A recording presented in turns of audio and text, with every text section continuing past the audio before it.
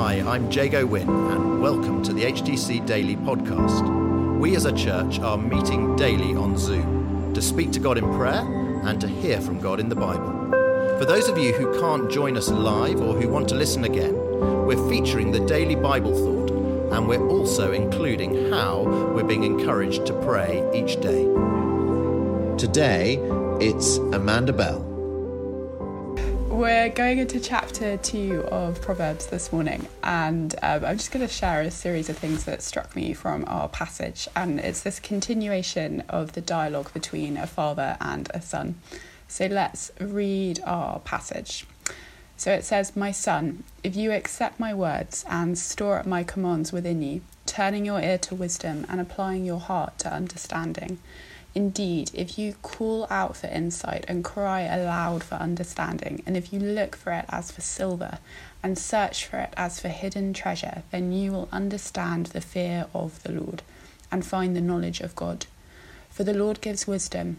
From his mouth come knowledge and understanding." And then kind of jumping to the final verses of the chapter. "Thus you will walk in the ways of the good and keep to the paths of the righteous.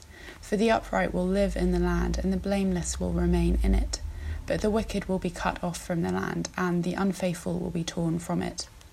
And what immediately struck me about this passage is how active it is. I mean, we have so many verbs in those first few verses. It says, "Accept my words, store up my commands, turning your ear, applying your heart, call out for insight, cry aloud, look for it, search for it."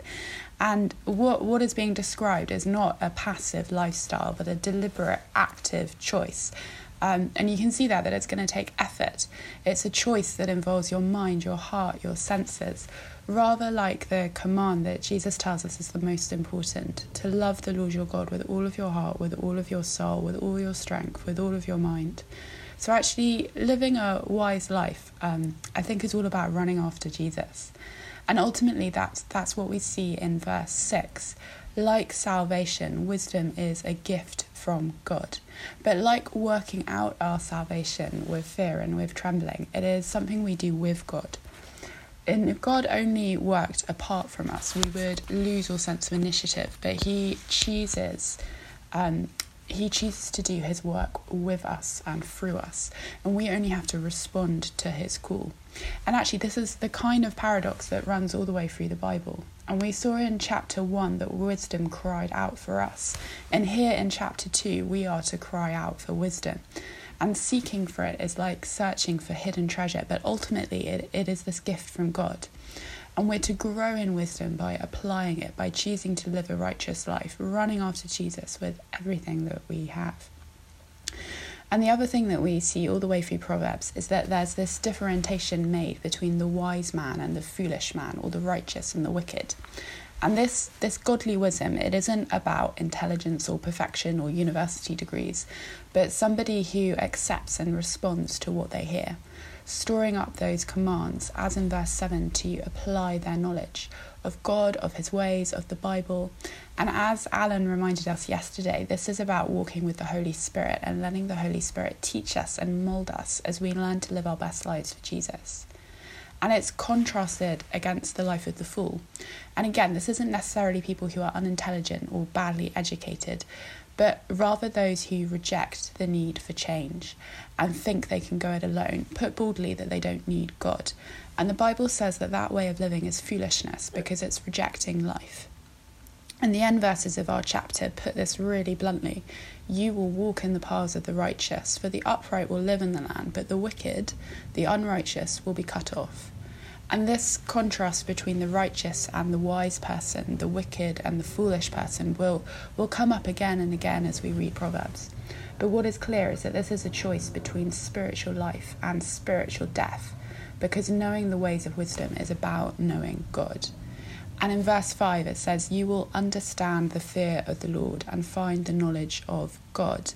And later on in Proverbs, there's that very famous verse that you probably all know, and it says, "The fear of the Lord is the beginning of wisdom, and the knowledge of the Holy One is understanding." And that language of fearing God, I think, can be a little bit alien to us today. But while I was thinking about this, I read something by Philip Melanchthon, who was one of the people who worked with Martin Luther. And he discusses what it means to fear God by contrasting kind of filial fear with servile fear. And filial fear is the type of respect and love a child has for a parent. And it's this fear of offending the one they most adore and trust.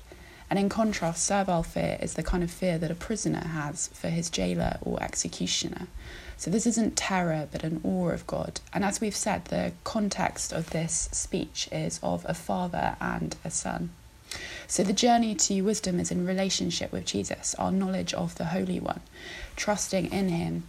And the journey to wisdom begins with this healthy, reverential respect of God. And it's a journey that's going to take effort. We have to really desire wisdom like it's treasure. But it's treasure which God wants to give us, and it's waiting to be discovered. And my favourite Bible app, which I recommend everyone to download, is called Blue Letter Bible. And it has a concordance and a translation of the Old and the New Testaments. And I use it all the time when I want to look up a word. And my final kind of thoughts when I was reading this passage was when it describes wisdom like hidden treasure in verse 4. And, you know, the first thing that made me think of was the parable that Jesus tells about a farmer who sells everything he has to buy the field with treasure in it. But then I wondered why it was hidden. So I looked it up on my Blue Letter Bible, and the word treasure in Hebrew is matmaun, which means buried treasure, like a secret storehouse which is underground. And one of my lockdown Netflix experiences was to watch this incredible film called The Dig, which was about the discovery of Sutton Hoo and this Anglo-Saxon hoard of treasure, which had remained buried and hidden for hundreds of years. And there's this wonderful moment in the film when the first piece of treasure is sort of slowly discovered, and this lady is like brushing off with her archaeologist brush all of the mud and the dirt and realises what she's holding. And then more and more is excavated, and this woman excitedly says, "Oh, there's more, there's much more." And this, I think, is a little bit like what our relationship with Jesus is like, and what reading the Bible can be like, and what getting wisdom is like, discovering more and more, and it becoming richer and deeper and better as we continue to walk with Christ. And, you know, but like hidden treasure, it's this effort to find, but God wants to give it to us because he wants us to run after him with all that we have, to seek him while he can be found. And while I was on my Blue Letter Bible app, the word matmaun, this hidden treasure, crops up again in one other place in the Old Testament, in Isaiah.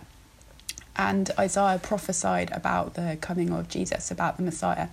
And this is what he says with that same word. "I will give you hidden treasures, riches stored in secret places, so that you may know that I am the Lord, the God of Israel, who summons you by name." And that is my prayer for myself and for all of us this morning, to know more of the hidden treasures of God's wisdom, that we may grow in our understanding of God, the same God who has summoned you by name, who knows you and loves you and disciplines you and feeds you with his word even now. And he is so willing to pour out even more. So amen. And I'm going to hand back over to you, Rima. This morning on HTC Daily, we started the day looking at Psalm 3, verses 3 to 6. "But you, Lord, are a shield around me, my glory, the one who lifts my head high. I call out to the Lord, and he answers me from his holy mountain. I lie down and sleep, I wake again, because the Lord sustains me. I will not fear, though tens of thousands assail me on every side." And we spent some time thanking God and praising him. We thanked him that today we wake again because he is the one who sustains us. He's the one who's put breath in our lungs. He's the one who's given us this new day. After Amanda's talk, we spent some time praying into seeking after the riches and treasures of God and his wisdom. So we prayed that we would run after Jesus with all of our soul and our heart and our mind. We prayed that we would search for wisdom like hidden treasure. And we prayed that we would grow in our understanding of the fear of the Lord.